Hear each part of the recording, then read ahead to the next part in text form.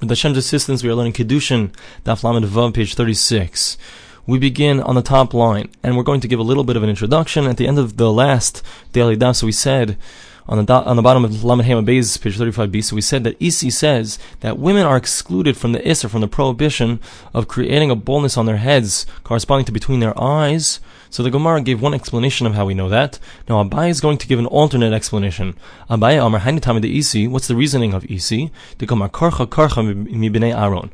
We learn out Gzera Shava. It says Korcha here. It says Korcha in regards to the sons of Aaron. The Kohanim are not allowed to create any kind of baldness on their heads.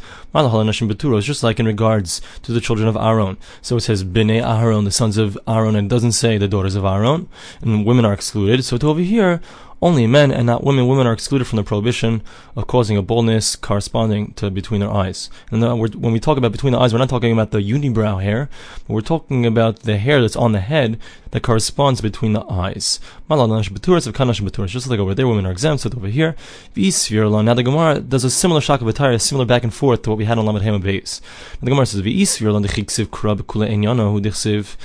we're challenging what we just said. We're saying like this: if it would be true that when it says bnei Aaron, the sons of Aaron, and it's saying not the daughters of Aaron, and it's going on all of the prohibitions that are said in regards to the children of Aaron, so we don't need the Gzera Shava. Nishtei kramine. So let's be quiet from the Gzera Shava v'teiz v'kavachomer and learn it out from a logical derivation. We would say like this: if we find in regards to Kohanim that the Torah has many extra commandments in regards to them, thus it's more stringent. Bnei Aaron v'lo benos Aaron. Nevertheless, there's a leniency that only the sons and not the daughters of Aaron are included. Yisrael Kol Shekain. So certainly, in regards to a regular Jew, which doesn't have as many prohibitions as a Kohen, certainly in regards to causing a baldness on the head, certainly only men have a problem and women don't. So the Gemara says, Ilav Gzer Shava, we need this Gzer Shava, because if not for the Gzer Shava, Hava Amina Hifseka Inyan, we would think, as we said earlier, that there's a break, and therefore, when it says Bnei Aaron, the sons of Aaron, not the daughters of Aaron, it's only going on the first prohibition which is described there, which is the prohibition against becoming Tamei Lameis, coming into close contact with the dead. Only that's the case. So the Gemara says, wait. So now that we have the Gzera Shava, so what does it help us? It helps us to say that when it says Bnei Aaron and not Benos Aaron, that it's only going on the sons and not the daughters of Aaron, it's going on all the cases, including Karcha, even the baldness, that it only applies as a prohibition on man. So the Gemara says, wait, Hashanami Nema Hifseka Inin, we should still say that it's not going on that. Why? Bimishum Gzera Shava, and if you want to tell me the reason that we learn it out, that it does go on all the other prohibitions, and it says that it's only men and not women, is from this Gzera Shava, we need that Gzera Shava for something else, like the Tanya for the following Brisa. It says like this: Lo yikruchu yachol afilu korach arba v'chamish korachos. It says you're not allowed to create a baldness. So you might think that even if you did 4 or 5 different times, so you would only have one time that you've transgressed it. That's why it says yikruchu karcha. It says it twice. This is to teach you that every single time you create a baldness, a separate time is a separate transgression. Berosham matamalo. What does it teach us by saying on one's head? Because it says it says you can't rip your skin, and you can't make a baldness corresponding to between one's eyes, lameis, for a dead person.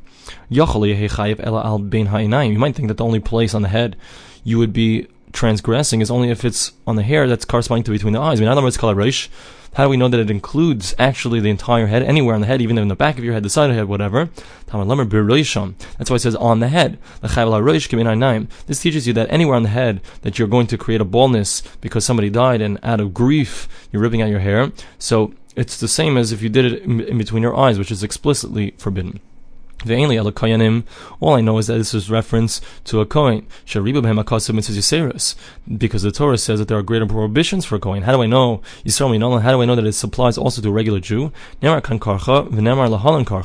says Karcha by a Kohen, this is Karcha by Yisrael. Just like in regards to a Kohen. So every time you do it, it's a separate prohibition, and it applies to everywhere on the head. So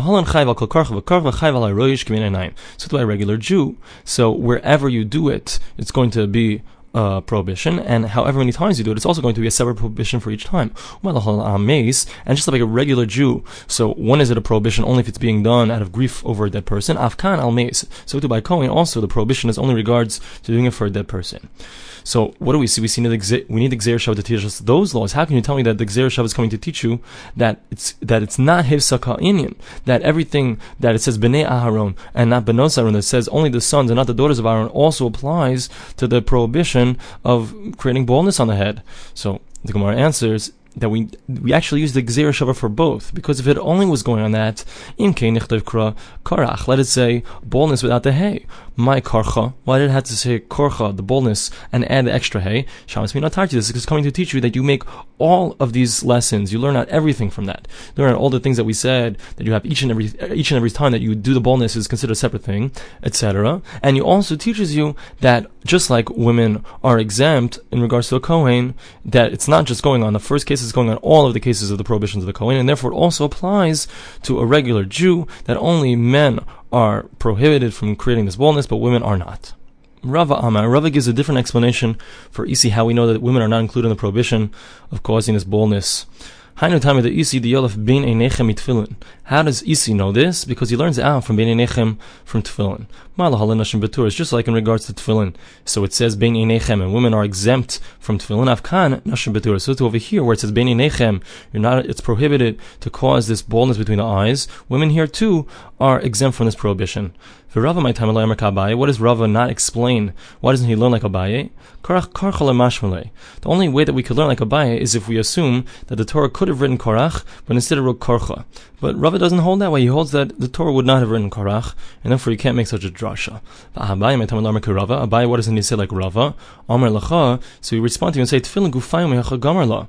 Tefillin, we need this Gzeira Shava of Bein Einechem to teach you in the other direction, to learn out from the prohibition of causing this baldness between the eyes. Just like when we talk about causing this baldness, it doesn't mean literally between the eyes, but it means on top of the head. So too in regards to tefillin, so we're talking about on the top of the head. So we're not making the drasha the other way, holds Abaye. Abaye holds we're only making the drasha from the prohibition of causing baldness to tefillin, but not in the other direction. Whether according to Abaye or Rava, what did they do with the original explanation that we said on 35b, on Lamed Hema Beis, in yesterday's daf? What did they do with that explanation, where we said, Bonim Atem, it only applies to the sons and not to the daughters? So they need that verse for the following brisa. The verse says, you are sons to Hashem your God. Only when you behave in a way that you are sons, that's when you're called the sons of God. If you don't act in the proper way, so then you're not called sons according to Rabbi Yehuda. Rabbi Meir says, however, either way, you're still called sons. God loves us unconditionally. No matter what we do, Hashem still calls us his sons. And he brings numerous verses to prove this point. As the verse says, Banim Schalim Hema, they are foolish sons. And the verse says, Banim Le'emun Bam, there are many sons amongst them that are not faithful. That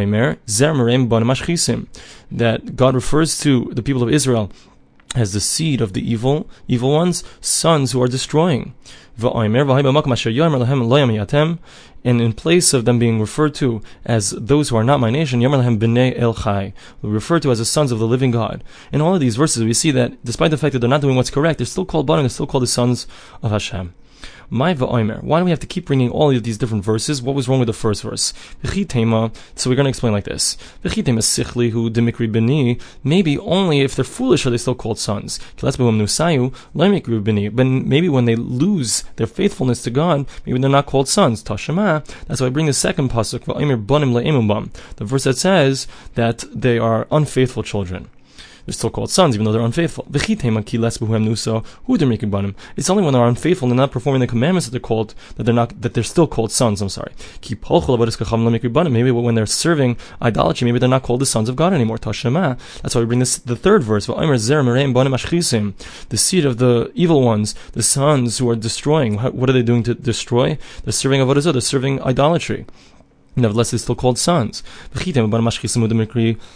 Maybe it's only when they're doing this destructive act of avodah zarah that they're still called sons. But they can never return to the state that they were in before. Tashema, that's why we bring this verse. In place of being referred to as a nation that's no longer my nation, they'll be referred to as the sons of the living God. Now we begin the Mishnah. The different rituals that are involving the korbanos, the sacrifices. So the first one we're talking about here is smicha, where a person places his hands on the sacrifices he's brought to bring. Tenufos is referring to the waving that's done to certain sacrifices. Hagosha is actually bringing the sacrifice on the altar. Vakamitzos, and also taking the handful of a flour offering. Vaktares, and bringing it upon the mizbeach, bringing it on the altar. Vamalikois, and the special slaughtering of a bird. Vakabolos, receiving the blood. Vahazois, and the sprinkling of the blood. Noyagim b'hanashim v'loy b'nashim. All of these things, they're only done by men and not by women. Chutz, except for minchas soita unezira, the flour offering of a sota and a woman who makes herself a nazir, shehim nifos, that they actually do the waving. Smichos, how do we know that this applies to placing one's hands on the sacrifices about to bring? Because the verse says, Daber b'nei Yisrael v'samach, speak to the people, the sons of Israel, and they will do smicha, they will place their hands upon their sacrifice. B'nei Yisrael samchan, only the sons of Israel are the ones who are going to place their hands on a sacrifice. V'ein b'nei Yisrael samchas, but women do not do that. Tenufos, we said the waving is only done by men. Daber b'nei Yisrael v'heina, because the verse says, speak to the sons of Israel, and they will do this waving ceremony. B'nei Yisrael menifim v'b'nei Yisrael menifos. Only the sons of Israel do this, the daughters of Israel do not. Hagoshois, bringing the korbanos, we said it's only done by men. Dechsiv, as the verse says, v'zois taras hamincha, this is the law of the flour offering. Hakrevosa b'nei Aharon, it is brought by the sons of Aaron. B'nei Aaron v'lo benos Aaron, the sons and not the daughters of Aaron. Kemitzos, we said there's a handful that's taken only by the men. Dechsiv, as the verse says, v'evia el b'nei Aharon v'kametz, it will be brought to the sons of Aaron, and they will take this handful of the flour offering. B'nei Aaron v'lo benos Aaron, again, it's the sons of Aaron and not the daughters of Aaron. Haktarois, bringing the offering. Dechsiv, as the verse says, v'ktiru oso b'nei Aaron, it will be brought by the sons of Aaron. B'nei Aaron v'lo benos Aaron, again, it's the sons and not the daughters.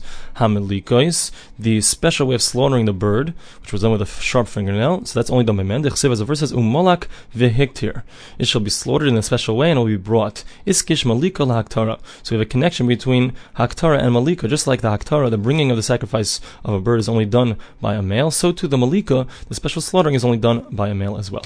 Hakabalois, receiving the blood, Dechsiv, as the verse says, v'krivu b'nei Aaron, it will be brought to by the sons of Aaron. V'amar Mar, and it was stated by Mar. We turn to Lamavav and Beis, page 36b. V'krivu zu kabbalas hadam. This is the acceptance of the blood. And so here again it says b'nei Aaron and not b'nos Aaron, the sons and not the daughters of Aaron. V'hazois, and the sprinkling. Hazah dehecha. What are we talking about here? We're talking about the sprinkling. Idipara, if we're talking about the sprinkling of the red heifer. Elazar Kasabot, it says it has to be the high priest.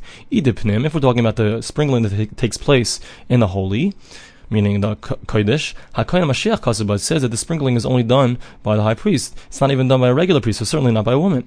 Ela Haza'ah de Ben Of. What are we talking about here to exclude a woman? We're talking about the sprinkling that's done in regards to a sacrifice of a bird. The Asibek Kavachomer, we learn it out of a logical derivation. Mi Ben Son, from the sacrifice that's done of a sheep. Ma Ben Son Shalakava Kohen L'Shchitasoi, in regards to a sheep offering. So we don't need a Kohen to actually do the slaughtering. Kava Kohen Lazasa, but nevertheless we need a Kohen, meaning a male, to do the sprinkling. Ben Of. So in regards to a bird, Shakavala Kohen L'Kasa, we do need the slaughtering, the special slaughtering of a bird to be done by a male Kohen. Certainly, a male Kohen is the one who has to do the sprinkling as well. We said in the Mishnah that the exception is that a woman herself does indeed do the tenufa, the waving of her flour offering in regards to a sota and a zira. Rabbi Eliezer said to Rabbi Yoshia, who was in his generation, meaning the Rabbi Yoshia who was basically on his level or maybe a little bit lower than him, he said the following statement: don't